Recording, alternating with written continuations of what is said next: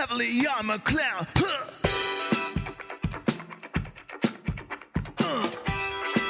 Hey, what's up guys? Welcome back to another episode of the Bitcoin Echo Chamber. This episode is another remaster. It's an interview that I did with Justin Moon, a friend of mine. I did this interview maybe like a month or two ago.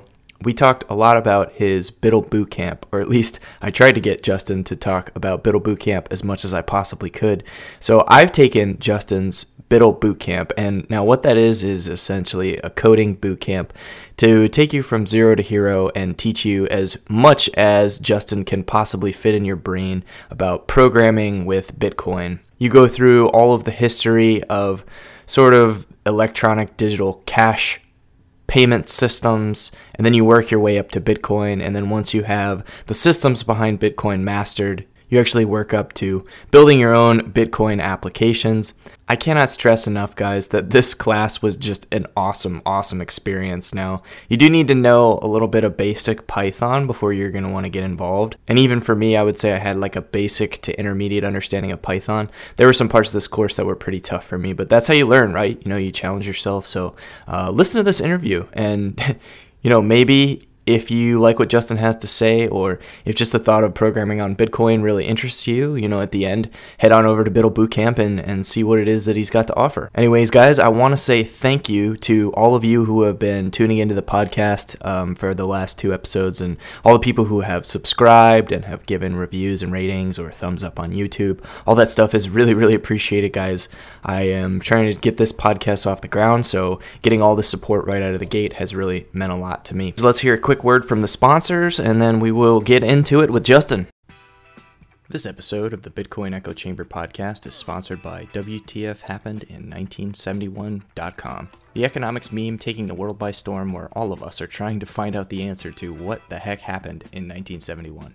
WTF 1971 also has a merch store now. You can find it at WTF-1971.creator-spring.com. I'll post a link to that down in the show notes if you want to check it out. Thanks for the support. Justin, how are you doing today, man? I'm excellent. I'm in Chicago taking a class. So it's like my off week. Between the class, I go and take a class, you know, to improve myself. Right. And so the class blew my mind today. I can barely think, but I'm going to try as best as I can. I got a lot of caffeine in my body, and I'm excited to talk with you. Yeah, I saw you posted about that on Twitter. It looked kind of like it definitely looked over my head. Yeah. So it's like this idea of like most people. This is what the class is about. Is most people look at computer programming as a practical tool.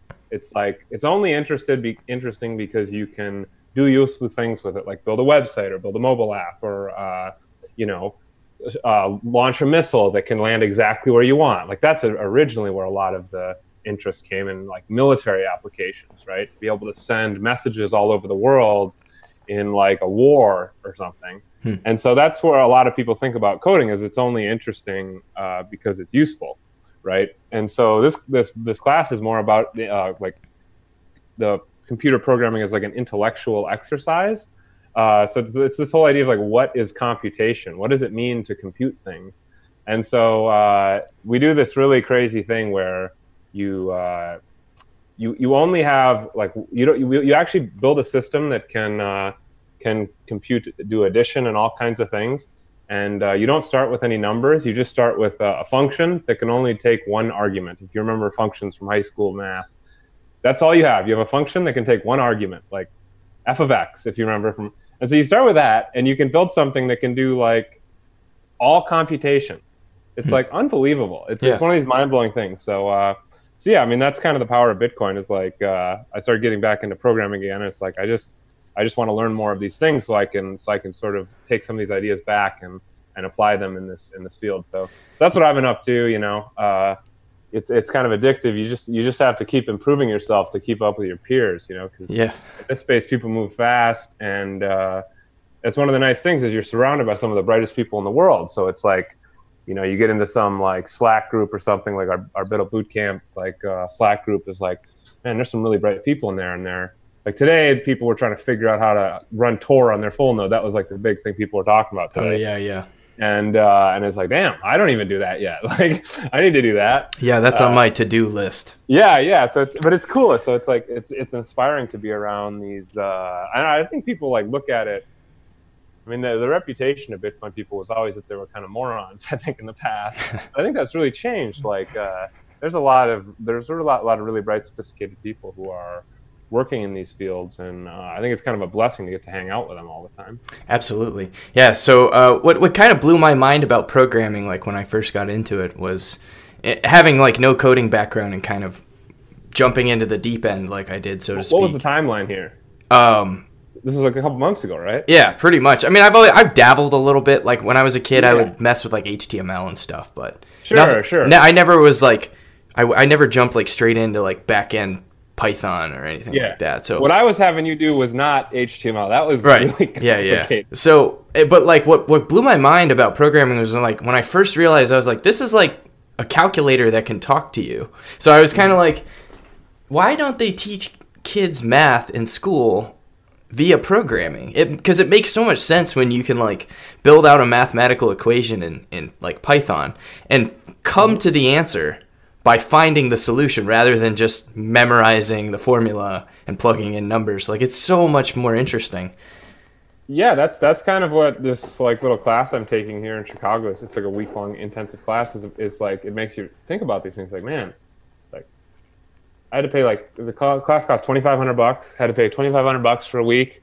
Take a week out, fly to Chicago, but it's like it was worth it because I'm learning so much. It's like, man, why couldn't my high school teachers teach me this stuff? Like, yeah, that's what I'm saying. Get you really interested in these ideas, and like, it's kind of frustrating to be like, man, I've lived a few decades now, and nobody, like, so few people were able to introduce these ideas in a compelling way.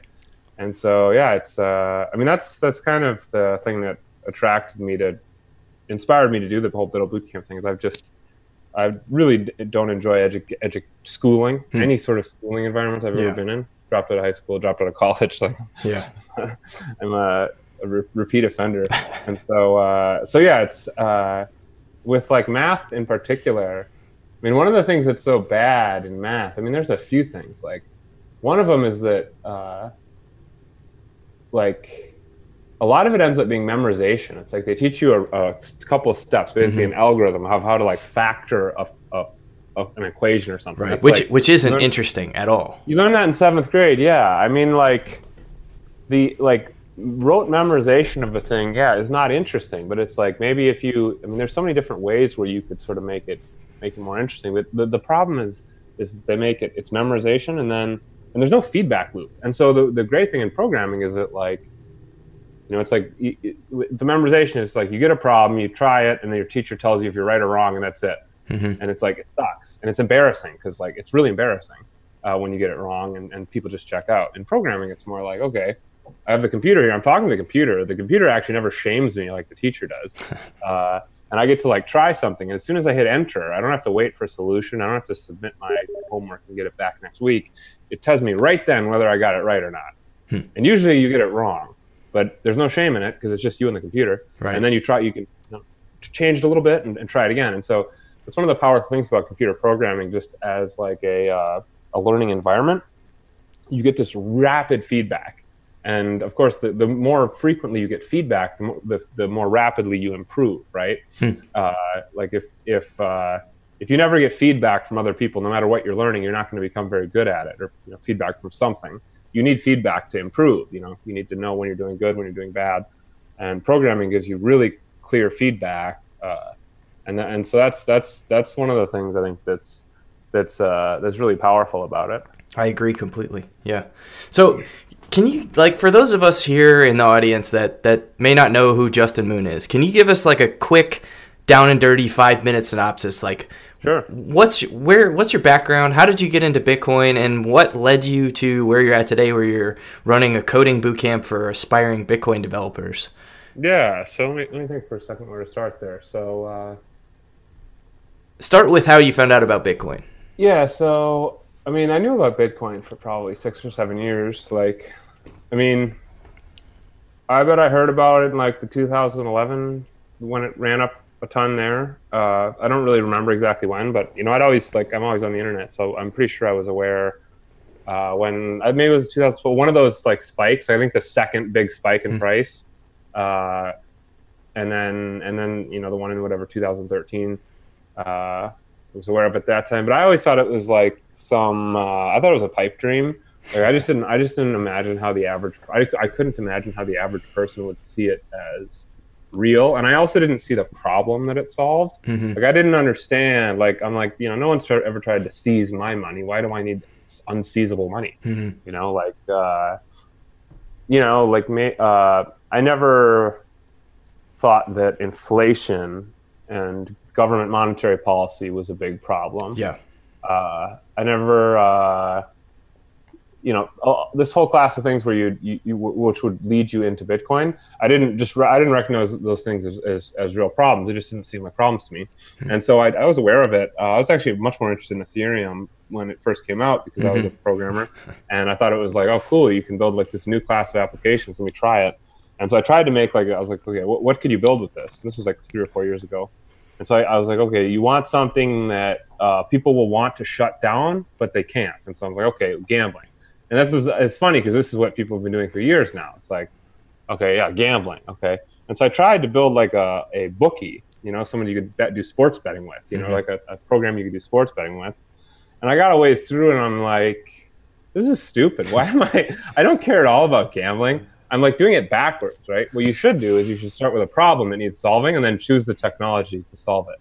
What I was doing is I was starting with a technology that sounded cool and was trying to invent some imaginary problem to solve. And it's like, that's how you end up with CryptoKitties. Yeah, I got exactly. CryptoKitties. It's like, yeah, very innovative. Give them $30 million or how much they've raised. Like, give me a break. So yeah, that was, I thought that was more interesting before. And so yeah, around that same time, I was working at a startup. It was for we kind of did 2 things, and that's why we failed. Because you shouldn't ever do 2 things as a startup. You should just do one thing. So we were making the first thing we did was we made like an API for issuing debit and credit cards. API is like basically an automated sort of service that software developers can write code that interacts with, right? So, if you ever see a like Facebook login with Facebook button, right? What that button does when you click it, that website will go and like contact Facebook's API and say like, hey, what do you know about this user and can we log them in? Like this, that's sort of how it works. So it lets you like hook into someone else's service basically. Yeah, it lets these technical services kind of talk to each other. And so in an automated fashion. And so that's what an API is. It's an application programming interface. So it's like an interface, there's like 2 things, and there's the API is sort of the translation layer that these 2 services that don't understand each other, right? Like one speaks Spanish while the other speaks Chinese, and like this is the translator, is the API. So we were making an API to issue debit and credit cards. And so a couple things that were really cool about this is that to create a debit or credit card program, if you have some interesting use case, like for example, if you're Square Cash, the Square Cash app, they have this, now they have a debit card to allow you to spend off your Square Cash balance. It's pretty cool. They have all these interesting rewards. It's a really cool program. And so if you're Square Cash, you're like, hey, we want to issue debit cards. If you go to a traditional route, it takes like 6-9 months to be able to do that because you have to find a bank to sponsor you. You have to hire compliance staff. Like there's all these hoops you have to jump through. Mostly because the modern governments view banking not so much as like a universal right, but as an enforcement mechanism, right? Like banks are not a right. Banking is not a right. It's the way they assert control and basically try to empower those they support and remove power from those they don't support, right? And so that's sort of the root cause here, and that's why it's so hard to integrate with the banking system. And so our service was basically a way to make it easier. You could just go to our website, upload a couple files, and then we would sort of arrange the sponsorship of a bank and all this stuff. And you'd have your cards and your card program up and running really quickly. And you could like interact with the cards. You could write software that would pull money on and off cards and approve and deny purchases and send emails reminding you to maybe upload a receipt or something. You had all these like functionality you could build. And so the Square Cash example is actually when Square Cash wanted to do a card, we actually were the ones that made their first prototype. So it's really cool. Like one day we were in the office and all of a sudden we were like, holy shit, Jack Dorsey just swiped the card, it was nice. Like really cool. So it's the same with Venmo, a couple other things like that. So it was a promising thing. And actually now Stripe is probably the leading credit card processing company. They now have a business that does this. And so it's a really cool business. And then the other thing we did is we tried to, like, that's a platform, right? Mm-hmm. This is like a platform. The other thing we tried to do is build an application on that platform. And so that was like a corporate expense management program where everyone in the company could like get cards and they could manage their expenses without having to do reimbursements, right? At a traditional company, you spend your own money and then you get reimbursed. And sometimes it's a big pain. Like you can be waiting for like $10,000, $20,000 if you're a consultant to travel a lot. Yeah, it becomes a big pain. On the other hand, sometimes consultants like it because they get to use like fancy rewards credit cards, right? And so it's like, this whole credit card thing is like it's a racket. It's a racket, exactly. It's like the more I'm around it, it's like, boy, this stinks. And so I think this is one of the things that kind of led me into Bitcoin, of like this experience. So what went wrong with this project? Let me finish. Sure. Yeah, let me finish. So so this application was like, it was an application. So the problem is like we were trying to do two things at once, and we just had our attention split, and then the company, the two founders, sort of had a bunch of conflict, and I won't tell you the whole thing. It gets worse, but I won't tell it all. So it sort of fell apart, but it was a great experience because I learned how startups work, or how, marketing works, how to build software. That was my first ever software job. Built mobile apps, web apps, APIs. I built everything. So that was really fun. I joined the company before it raised any money. It raised like $30, $40 million or something. And so I got to see all that, which was really, really interesting. And so having seen the traditional banking system in depth, I saw how the like API documentation, when you want to hook into a MasterCard mainframe, they still use mainframes for like credit card programs, like mainframe computers, like a computer that's like the size of a room. Like this doesn't exist anymore. What we do now is we have a bunch of small computers that are modular, right? Mm-hmm. You want a bunch of small things that are modular because you can add and combine them and route information between them, and it just is much more flexible. So they're on this like really backwards, old school, mindset, and like the reason is because they have this massive regulatory capture. You can't start a bank nowadays. You can't start a credit card processing network. They just have a monopoly. They have monopolies, and so they can survive with like 80s technology, and it's fine. And so this and like many other experiences that made me open-minded to Bitcoin. And so when the last bull market happened, actually one day my mom called me and she's like, Justin. Sorry, just for our reference, what time period is this? Like what year? This is like a year ago. Okay. Yeah, about a year ago. She's like, Justin, my dad, your dad is, he's buying all these coins. He's buying Putin coin, and he's buying F-word coin. I won't say it. He liked the meme coins. My dad was like, thought it was hilarious to buy meme coins. And so he wanted to like go to this grocery store and pay for his eggs with the F-word coin, like it's just like so funny. And then, maybe he bought a little bit of Bitcoin too, but so I was shocked because my dad's an old guy and doesn't know how to use a cell phone. And so when I saw that, I was like, oh, if he views this as somehow real, that was kind of my assumption, is that this was always for nerds. Can you tell me a little more, like what did your dad see in this stuff? Like, I think he mostly saw it as penny stocks. He thought he saw it as something where the value moves around a lot, and he saw that. I think a lot of it was like he saw that other people were interested in it too. Like he would have never been interested in it unless everyone else was interested in it. So like this is the other thing that I saw. It's like, oh, like you could actually get everyone to use this if everyone else was using it, right? Like people would go along with this if everyone else was using it, right? And that's kind of what the bull market last year taught me was, or like I shouldn't say the bull market, the bubble. The bubble last year taught me that like these, you can get cab drivers to happily accept this, spend this, use this, as long as the other cab drivers are doing it, right, or like the customers or whatever, like humans imitate each other, and like that's an important mechanism in the adoption of Bitcoin. So yeah, that was yeah, that kind of opened my eyes. And then, you know, I finally read the white paper. It was kind of embarrassing. I looked in my like bookmarks. I bookmarked the white paper like 5 years ago. Oh God. Oh God. I remember sitting one time in my office at work like 4 or 5 years ago with the Bitcoin paper open, and I was just like, should I read this? I really should. And then I something happened. I never read it. Probably went to look at cat pictures or something. Yeah, if I had read that, it would have been I'm pretty sure I would have gotten it pretty quickly. Like, I just never had the right explanation. I never read the right white paper. My fault, 100% my fault. So I went and read the white paper. There's a really good YouTube article or YouTube thing, like it's called like How Bitcoin Works or something. There's like 2 of them.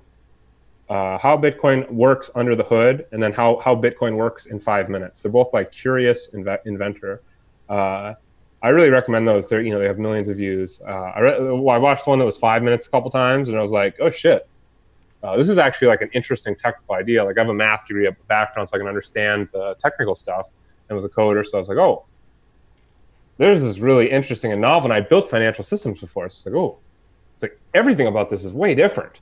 And so then I watched this other video a couple times, and was like, and then I went and read the white paper, and like slowly and this was over like a month or so, and then like over the next couple months, I think I got interested in shitcoins first, like as everyone does. Like, I thought Bitcoin was sort of like the AOL. Like, yeah. I sort of assumed that. So I think we all lived that meme at one point in time. Well, yeah, it's like you see these articles, and it's like, you know, Roger Ver saying, oh, the Bitcoin, you know, he takes a bit. I remember this one. There was like, Roger was like, he took some Bitcoin core developer to a cafe, and he's like, yeah, let's buy with Bitcoin at the cafe. And the core developer's like, sorry, I don't have Bitcoin on my wallet, on my phone. Like, I can't spend it mobily. And Roger Ver made a big stink about this. It was something like this, right? And so it was like, at the time, I was like, whoa, what an idiot. He's not even using the currency he supports. Like, what a big contradiction. And so, you know, this and other things like memes, these are like anti-Bitcoin memes, like they're persuasive, and so I fell for them. And but I just slowly did my homework. I read Mastering Bitcoin, and then I had a fateful Amazon purchase. I bought Crypto Assets by, what's that guy's name? Bernstein or something. Crypto Assets. Yeah, I have that book on my to read list, but I haven't read it. Yeah, don't read it. That's don't read that. Return that. That's my advice. Crypto Assets: The Investor's Guide to Bitcoin. Oh God, Bitcoin and Beyond. Yeah, terrible book, to be honest. Like, so you're saying you should read the Bitcoin Standard instead? Yeah, and so I read the other one I bought was the Bitcoin Standard. I bought them both in the same purchase. This Crypto Assets book, in my opinion, was so bad, I didn't want to read the Bitcoin Standard, but I did read the Bitcoin Standard, and I got hooked. And around the same time, I started reading the Nakamoto Institute website, nakamotoinstitute.org, I think. That's run by Pierre Richard and Bitstein. If you don't know them, go follow them on Twitter, Pierre_Richard and Bitstein, and also listen to their Noted podcast. I think those two are probably two of the most intelligent people in Bitcoin, in cryptocurrencies in general. Yeah, they're very principled. They could have made millions of dollars participating in altcoins and stuff. But they, for like 6 or 7 years now, they have not veered for a second from their original, their thesis that, and so they're very consistent and intelligent. And so I basically read their whole website. This Nakamoto Institute is like a compendium, really, of like the cypherpunk ethos. You know, these people who are trying to use computers and cryptography to basically improve individual freedom. That's the way I would describe it, cypherpunk. And so it's very subversive, right? It's trying to like decrease the power that the state has over individuals, and not in like a violent way, or just in a way for peace. Right. In a way, like, and this was a misconception that I had for a really long time, where I thought anarchy was like this really violent thing, and the people who wanted that type of system in the world just wanted to see everything burned to the ground. Yeah, like burning cars, flipping cars, and stuff. Yeah, no, it's actually, it just means like the more intellectual version of it is that it just means that you don't have a central. Basically, what it means is that you don't have. There's two monopolies that you like an anarchist doesn't want opposes. The one monopoly is that of judicial monopoly. Mm-hmm. You don't want one institution that employs all the judges. So like there's only one institution that can decide what is and isn't just, what the rules are and shouldn't be. Mm-hmm. This idea is that you should if there's a dispute, you should be able, the two people who have this dispute should be able to go to the wisest judge they can find. Mm-hmm. And it shouldn't matter whether the judge is who they're employed by. They should just go to the wisest one, right? And that's sort of a sensible thing to say. It's like, if you have a dispute, go to the wisest guy. A free market of courts, so to speak. Yeah, free market of courts. Yeah, and so that's the first monopoly that an anarchist doesn't believe in. And the second monopoly is legal monopolies. Well, so that like legal is sort of like judicial. It's the same thing. Well, no. Legally protected business monopolies. Sure. Well, actually, true. But it's like a deeper thing. It's the monopoly of basically the ability to charge taxes, right? Mm-hmm. Because in the U.S., basically protection money, right? Like in the mob, these Mm-hmm. taxes are basically called like protection money. It's like, hey, you won't die if you pay us 20% of your take, right? Mm-hmm. Like that's in the mob movies. That's what it always is. And so in a modern like nation state, you can charge, like I can't charge taxes, right? If I try to charge someone else taxes for some, I go to prison. That's like extortion or something. But if the state does it, that's fine. They're the only one that can do it. So this judicial monopoly and the taxation monopoly are the two like really core ones.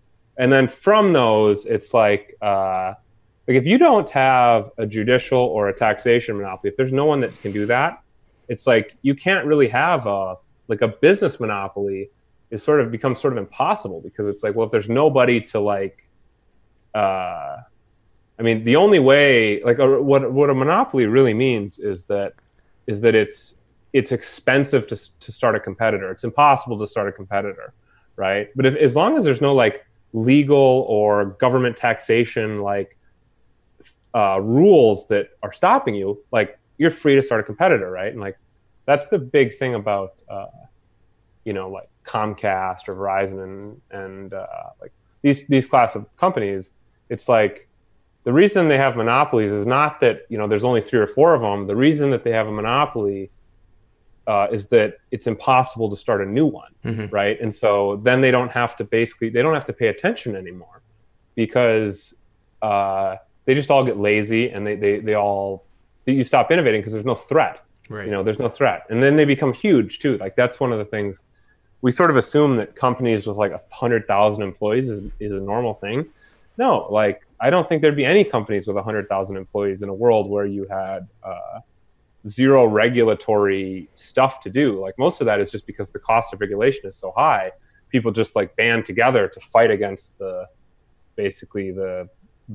abusive courts and taxation taxing authorities. So this is, I don't necessarily buy all these ideas, but that's kind of the idea of anarchism, right. The real idea. And all of this is rooted in Austrian economics, which comes from guys like Rothbard and Ludwig von Mises and F.A. Hayek and all those guys. Hoppe's a really good one. And none of those guys, Hans Hermann Hoppe. I'm reading. Exactly. I have a book of his right here, actually. This is a very good. I've been reading that one too, man. That one's a trip. That is a trip. That book. Absolutely. So so that's the. Go ahead. Yeah. Go ahead. I don't want to go too down the Austrian economics rabbit hole right now, but because I talk about it all the time on here, and I'll gladly have you back on if you want to go down that rabbit hole. But I want to kind of steer this back towards Biddle Boot Camp, because I know. I know why you're doing what you're doing, because it's the same reasons that I'm doing what I'm doing, Oh, sure. But Austrian economics, and they don't teach it in public schools, and Nakamoto Institute, Noted Podcast, those are great resources for you guys to go if you want to check out more. I'm a patron for Noted Podcast. Justin was just on there earlier this week. I'm sure that episode will be dropping sometime soon if you guys want to hear it. Yeah, sometime within the next week. Yeah. So anyway... Bitcoin. Steer it back to Bitcoin. Yeah, exactly. It's so easy to get diverted, man. Yeah. Yeah, but yeah, so yeah, that was sort of where. Last summer I decided, hey, I should apply my Bitcoin or my programming and math skills to try to like contribute to Bitcoin. So I decided it was a good idea. And so I went and looked around how to learn. It was like I wanted to learn fast. I want to get up to speed really fast, and I was willing to pay a lot of money to do that. So I've only found one thing. Jimmy Song had a great 2-day class, and I did it, and it was phenomenal. But it was $4,000. So that one was dear, the price, but it was worth it. It was one of the best things I ever did. If you look at my GitHub activity, it's like before that, it's like I wasn't doing anything. GitHub is like sort of like a Dropbox for programmers or something. So before that class, I wasn't doing anything. As soon as the class happened, all this activity, right? So you can see my behavior just completely changed after doing that. I sort of fell back in love with programming after being burnt out of it at the startup experience. So yeah, but after I got out of the program, the 2-day thing, I was kind of like crestfallen. There was nothing else there were no other like classes or like you're just sort of like stuck reading open source code trying to make sense of it. And that's really hard. Especially if you don't have any, like I had no mentors. I found some that people could help, but it was just really a slog. So kind of around that time, I decided I'd probably be better off trying to. Like I should also express like the reason I think it's important for people to have more programmers and why like programming on Bitcoin is a useful thing is that I think the world would be much better off if Bitcoin was just the one money we used, right? If you cross the border, it's like you don't need to change your money. If you get paid, you don't need to go stick your money in like a mutual fund or an IRA or a 401k. All these like ridiculously complicated legal structures that basically they're super hard for the average person to do right. And basically, they're just a racket for really smart rich people to take money from less smart people, in my opinion. Because it's just like the only way you can be any good at it is if you're like a lawyer, basically. So it's like it's kind of like a ridiculous thing. So like in a world where you could get paid and you could just leave your payment where you just leave it there in Bitcoin, just like they used to use with gold. Just like you leave it there, and it just accumulates it appreciates in buying power, right? Because you have this little fixed piece of the pie, and the pie gets bigger. The last 500 years, the pie is, the size of the world economy just gets bigger and bigger. And if you have your slice, and the pie gets bigger, your slice also gets a little bigger. So you can just maintain and grow your purchasing power by just doing nothing, the default. Like that would be a really powerful world. If the government doesn't like what you do, like you, if the government or some agency doesn't like you, they can't take your money. Right. And more importantly, the government isn't able to print money and fund its activities that way. Right. The US dollar appreciates. The supply of the US dollar goes 6% every year. So this is like hundreds of billions of dollars, and it just goes straight into the government's pockets, and they just waste it. Right. And it's an implicit tax on everybody who holds the money, because every time they print a dollar, your slice of the pie got a little bit smaller. Right. And so I think just a world where you had this unconfiscatable, inflation-free store of wealth, and also payment methods that were instant and very low fee, such as the Lightning Network. I think this would just be a vastly better system. All these like ridiculous credit card companies and point scams and all this like bullshit you have now.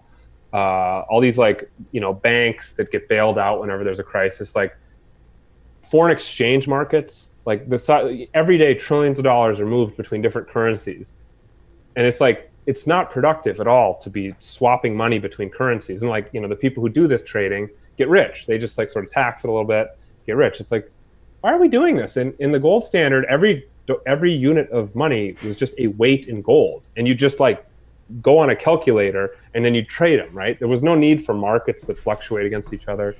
So like I could go on and on about all the ridiculous things that the fiat money system has given birth to, but a Bitcoin world would eliminate every last one of these things, and I think that'd be really powerful. And like moreover, like I don't think Bitcoin really needs many more features to be good. Like it'd be good if the only thing that's really missing now is privacy. We need better privacy, but as a hard computer science problem, we don't yet know how to deliver it, because we could make it so it's perfectly private, but then it might have hidden inflation. This is like I'm not very good at explaining this because I don't totally understand it, but like as a hard computer science problem, if you make the transactions perfectly private, which we know how to do, Greg Maxwell suggested a technique for this long ago, like 5 years ago, which was adopted in Monero, about how to do this. But the problem is there might be a hidden inflation, which we saw with Bitcoin Private, right? Yeah, you can't audit what you can't see. Yeah, you can't audit what you can't see. Exactly, You nailed it. So it's like, well, that sort of like removes the best thing about one of the best things about Bitcoin, the fixed supply. So it's like, it's a research problem. You can't just like get an ICO altcoin and fix this. And so if somebody does fix this hard computer science problem, the Bitcoin core developers are going to be all over it, and it's going to be merged into Bitcoin, and you're not going to need another altcoin. Like, I just don't see how anybody would solve this problem and have it basically take form as a new network. And moreover, every other competitor is not decentralized. Bitcoin's the only one that has meaningful decentralization. No one has controlled Bitcoin for like 7-8 years now. Yeah. The core developers oftentimes aren't even friends. A lot of them like kind of dislike each other a little bit. Like now that I've met a couple, there's like little rivalries. There's like, disagreements. Yeah, and a lot of them disagree pretty strongly ideologically too. They all agree that Bitcoin is important and they all work on it, but you have like a Roman Catholic over here and an atheist over here.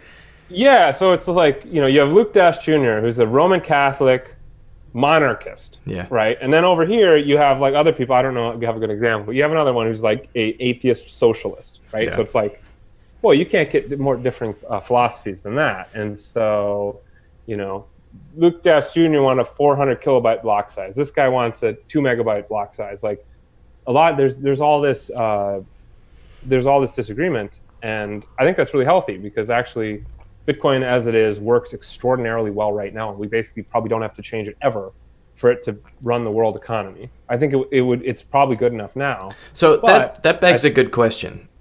If Bitcoin is pretty good in its current form, if it's mostly good, why do we need more people who understand Bitcoin? Why is it so important that we have more software developers? Yeah, so Bitcoin's like a protocol at the bottom, right? So it's like, let's say you had the HTTP protocol is a protocol like Bitcoin. It's for sending documents over the internet, and these documents are served in your web browser, and they become web pages, right? So let's say like 20 years ago, the HTTP protocol was just like 30 years ago. It was just dropped on us from God, like a Satoshi. It's like, here, it's a perfect working HTTP protocol for the internet, right? Like, should people learn how this works and build on it?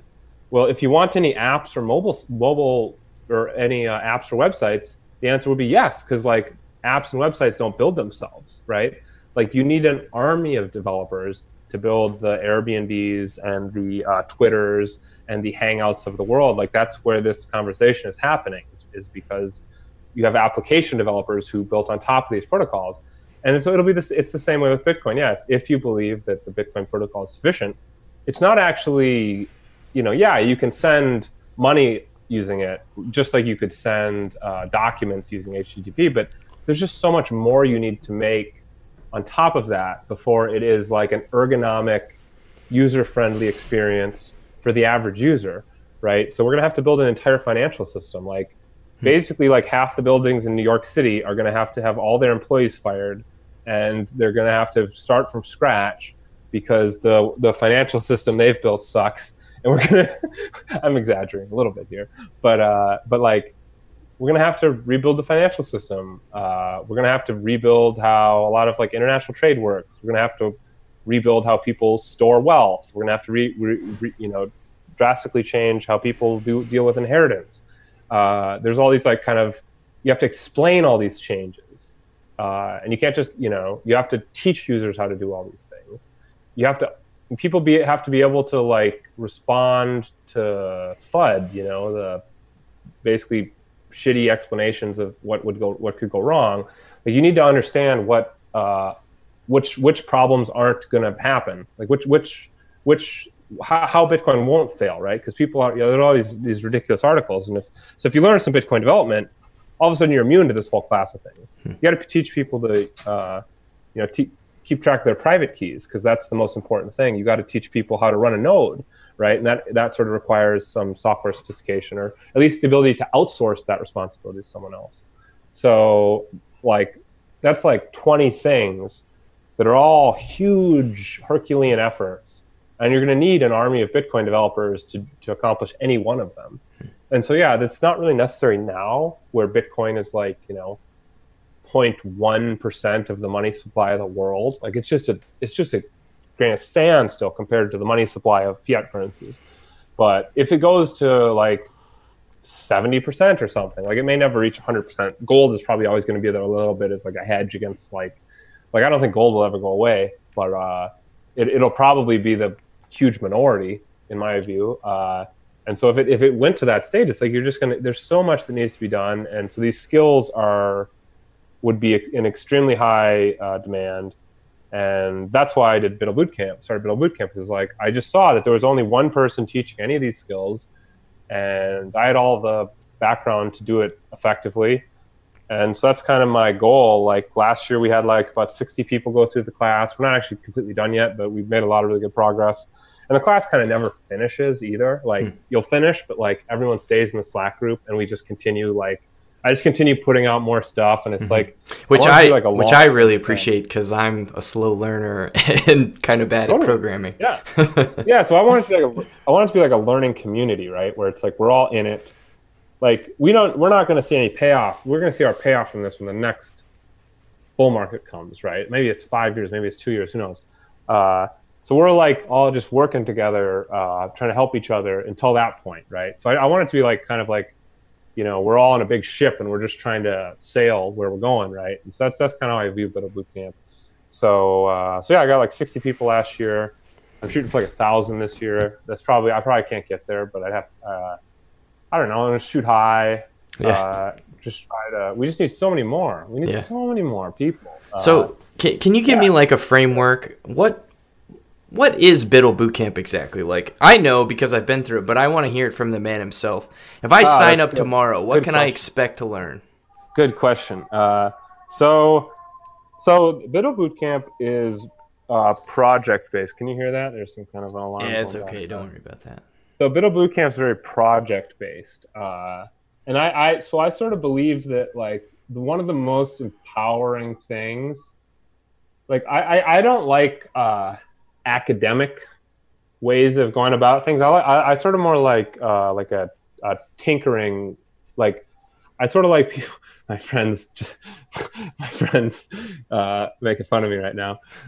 So I like more of like I think a good model for learning is more like the Wright brothers compared to like Einstein or something, or like not Einstein, but like like some PhD person, like fancy like Steven Pinker is like a good example now. I like people who just like started tinkering and became really sophisticated by actually solving the problems at hand in a domain that they were really interested in. Benjamin Franklin was a great example, right? Completely untrained as a scientist, basically invented the battery. Like this guy, I think he like invented the like spectacle. Like he did like he made a really good fireplace. Learning by doing, right? Yeah, he learned by doing. Yeah, so it's like and only doing things he really was interested in, and so that's what I want to make it really project based and empower people. Like I try to do projects where like the end result is like a super cool playground, right? So once we finish the project, that's when the learning really starts. You can try to extend it this way, extend it that way. See if you can break it. See if you can write it in less code, right? Make it a more concise version. Can you test that it's actually correct, right? Because some of the things we do, I'm sure, have bugs. And so it's like, can you test that it's correct? And that's a big thing in Bitcoin Core, like in any one of these coins, is like, you really want to be sure that everything's correct. And every once in a while, you'll see a big bug. And like, these could all be caught with tests if the testing was good enough, but the testing's never good enough. And so that's the idea, is at the end, you have like a couple playgrounds, and you can just choose whatever one you thought was really interesting. You can sort of like build some projects with. And then once you get under, you become more of an expert on some area, well, maybe you can try like a real version of one of these or like go get a job with a company that is building like leading edge stuff in one of these areas. And so the 3 projects we do, the first one is we build like a little mini Bitcoin. We build a program that is like 700 lines of code in the Python programming language, which is the simplest not the simple. It's a very simple language for beginners, but it's also very powerful. It powers Instagram, Dropbox, Trezor, and Electrum Wallet. So it's very powerful. And so in like 700 lines of code, which is a very large program for a beginner, a relatively small program for an expert, we're able to build a mini version of Bitcoin that has network protocol, peer-to-peer networking, transaction inputs and outputs, a mempool, a blockchain, the ability to do consensus, so do reorganizations if two chains diverge and one surpasses the main chain, and a monetary policy, including difficulty adjustment and halvenings and fees. You have fees that go to miners, and so it's really insane. It's like all the Bitcoin stuff. It's all the really core features, but none of like the details or optimizations that the real Bitcoin network has to have, because it's got to be like perfect and it's got to be super fast. So yeah, it's a really fun project. And I think at that point, you're going to be in a group of probably less than 5,000 people in the world who could actually implement a tiny Bitcoin with, unaided. Like, there's probably not more than 10,000 people in the world that could really do that, maybe more. But like, there's probably not that many people, honestly, who could do it. And then we're going to deploy it. We haven't done this yet. We're going to deploy it in our class. And so you have like 30, 40 people, and we'll all try to like attack the network. We'll try to steal each other's coins. We'll try to build like a little Lightning exchange. So we'll be able to, buy people's coins for Lightning. So they'll only be worth a few Satoshis or something, but it'll be really exciting. We'll try to like build a mining pool. Maybe if you could do mining with an ASIC, you could do like a 51% attack. You could do all these fun things on the network and really learn all of the lessons that someone would learn by doing an altcoin, but not have to, I think sometimes an altcoin can be kind of morally compromising. Not have to break so many laws and moral virtues. Yeah, and a lot of times you end up with everyone's Bitcoin because they give you Bitcoin for your altcoin a lot of times, and you give them back, and then the altcoin goes to zero. Yeah, like, I don't know. I wouldn't want to be Charlie Lee. Let's just put it that way. In 10 years or even now. So yeah, that's the first project. The second project is we start working with a real Bitcoin network. So we do a couple.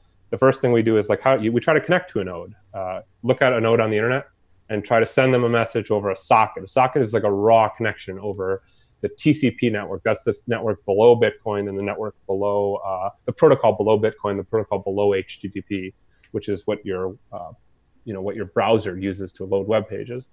And so we find some node and we're like, okay, hello, and the node doesn't say anything back, right?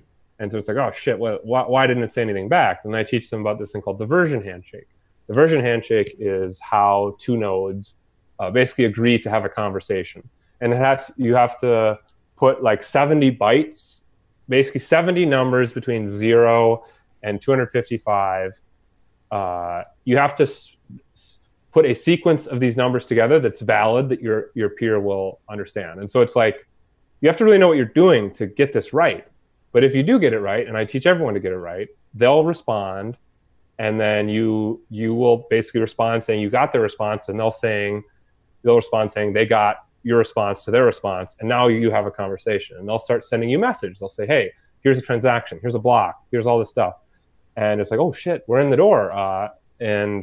And then so after that, we'll try to do like the crawler. We'll try to go and we'll ask them, hey, who are your peers? And then once we get their peers listed, there's just the IP addresses of their peers. We'll go put those in a list and go through the list, and for every one of them, we'll go and connect to them and ask them for their peers. And we'll keep doing that. And pretty soon we've visited every node in the network. And so that's a really interesting project. And then we do like a little initial block download, learn how to download and validate the blockchain. We oversimplified a lot, but I think that really helps you understand what your full node does. And because this is exactly what your full node does. And it's really cool. It's like for the first couple hundred blocks, there's nothing. And then all of a sudden, like block 173 or something, it's like, oh shit, here's a transaction. This is when Satoshi sent Hal Finney the first transaction in Bitcoin. This is kind of cool. Like, I'm going to validate this and see that it was valid. And so then after that, we're going to probably do one more. I haven't finished it yet, but it's probably going to be like an SPV wallet, like a really basic SPV wallet. And eventually what I want to be able to do is like in future versions of the class, we turn this SPV wallet into like a mini coin join wallet, like learn to do little coin joins and stuff. So stuff like that. Like these will all be extended. And so that's the second portion of the class. It's all about programming the real peer-to-peer network. And you learn all these interesting, you learn how to communicate with a protocol. Like I always wondered, like, what the hell is a protocol? Like I always used to wonder, that sounds interesting, but like, what the hell even is a protocol? And like, I still don't know if I can define it, but like, I actually know how to really interact with the Bitcoin one. Well, like I really know how it works. Yeah, you and I are using a protocol right now. It's called English, and we're using it to convey ideas back and forth between each other. Yeah, exactly. Probably WebRTC too. That's probably what's sending the video and the audio back and forth. So it's like, so that's the second part. And the third part, we build a hardware wallet. We take a little commodity piece of hardware. I don't have it on me. Here, just a second. I think I have it over here. Sure. So this thing, it's just like a little thing called M5 Stack. It's got these 3 buttons on it, and we turn this into a hardware wallet. And so we learned to put the crypto code that Trezor uses, the code that it uses to like SHA-256. That's the hash for like I won't explain all that, but like some of the for signing a transaction, you have to do some fancy cryptography, right? They say cryptocurrencies for a reason. So all the cryptography, we do a fancy thing where we can actually run it on this tiny computer, and then we do that. And so it's like a build your own Trezor, basically. Yeah, it's like a build your own Trezor, exactly. And it is like, really actually exactly that. And so build your own Trezor, and that sort of just like gives you a better understanding of like, what does a private key mean, right? Like these are, even if you never want to be a programmer, like if you're going to put a lot of wealth in Bitcoin, like you should really learn what a private key means. Mm-hmm. Yeah, absolutely. You're going to be in trouble if you don't learn that. Yeah. So it's like, I think, even if you're kind of a hobbyist, to be a hobbyist is probably a good thing in Bitcoin, because you're just like a lot less likely to shoot yourself in the foot. So we do that. All right. And, so let's say I'm a listener right now, right? And I don't know anything about programming, and I just listened to you for the last 20 minutes, and I have no idea what you said, but I'm interested, right? But I don't even. And I like that guy. Send me a message on Twitter if you like. But I don't even know where to start. I don't know. Like, there's no way I can take your course, Justin. I don't know anything about programming. I have no idea. Like, where do I start? I'm definitely not qualified for this. Help me. What do I do? Okay, so go to Google and type SoloLearn. That's one word, SOLOLEARN space Python. And you should see this website, sololearn.com/course/Python. Click on that. Learn to code for free. So this is the Python programming language. If you scroll up and down, you see there's all kinds of wonderful things you do. And it's a big, long course. And you can do it all in a website here, and it's free. And I basically started on a similar website to this, like about 5 years ago. And so what I would recommend is you bookmark this. When you have some time, start going through this. You don't need to go fast. You can go nice and steady. If you don't understand everything, that's okay. Just try to understand the parts that what you can. And if you get stuck, maybe go back and try it again. If you're really stuck, maybe send me a message on Twitter, and you can just search Justin Moon on Twitter. That'll find me. It's Justin Moon with 2 underscores on both sides. So and when you finish, send me a message, and I'll help you find what's next. Maybe it's BUIDL Bootcamp, maybe it isn't. My whole thing is I don't try to convince everyone to do my class. I just try to help a lot of people, and I have the assumption that maybe some of them will come do my class, and so far that's been true. So I'm just trying to get a lot of people involved in this, because I think it's a really good thing. And that's where I'd recommend you get started. It's easy, and I've had a bunch of people who I've recommended to who've already gone through it. I think you started somewhere similar. Mm-hmm. Mm-hmm. And so where can I go to learn more about BUIDL Bootcamp? BUIDL Bootcamp, BUIDLbootcamp.com. That's my website. It's kind of a mess right now, but I need to improve it. But I'm so busy, I never have time to improve the marketing or the language. So BUIDLbootcamp.com. Check me out on. I've been done a bunch of other podcasts. Actually, this was great because I didn't. We talked about totally different stuff than I've talked about on any of the other ones. So I had a good one on. If you want to learn more, I talk about it a lot on Marty Bent's podcast. I've talked about it on Stefan Livera's podcast, and on Noted next week. So there's a couple of places I talk about it. And yeah, that's where you can learn more. I think that's about it. If you live in Miami, next week I'm giving on Monday, the 14th, I'm giving a class in person in Miami. If you want to go that, I mean, long shot, but maybe some people are there. And then I'm giving another class in Munich, Germany in February. So those are a couple other places you can maybe find me. That's awesome. Yeah. Great. Well, yeah, that's about it. Yeah, Justin, thanks so much for coming on, man. I hope that the listeners learned a lot. And as he said, if you guys have any questions, if you guys are interested in BUIDL Bootcamp, if you just want to learn more about Python because you want to get into Bitcoin programming, feel free to reach out to Justin on Twitter. They're all doing it, guys. Yeah. Feel free to reach out to Justin on Twitter or reach out to me. We'll happily point you towards resources to help get you started. I went through BUIDL Bootcamp, guys, and I haven't, I'm still like a complete noob. I don't know anything about anything, but I know more now than I did before. And it's been a wild ride, and I just want to keep learning as much as I possibly can about this because it's amazing. Bitcoin is amazing, and awesome. It's going to change the world. Justin, thanks again, man, for coming on. Thanks again, Colin. Yeah. All right, guys, so I hope you enjoyed that interview. I think Justin's a really cool guy. I always love talking with him. Don't forget, go check out BUIDLBootcamp.com if you want more information about his course and you want to sign up and you want to get involved. It's a really good time. I had a lot of fun, and it just gets better and better with every iteration. And if you guys want to follow the podcast, if you don't know already, you can find us at BitcoinEchoChamber.com, where you can find all of our podcast episodes. You can support the show if you want to, or you can reach out to me if you have any questions or comments or anything like that. Thanks again for stopping by, guys. Don't forget to subscribe and drop a review or a like or whatever on the podcast. And I'll see you in the next one.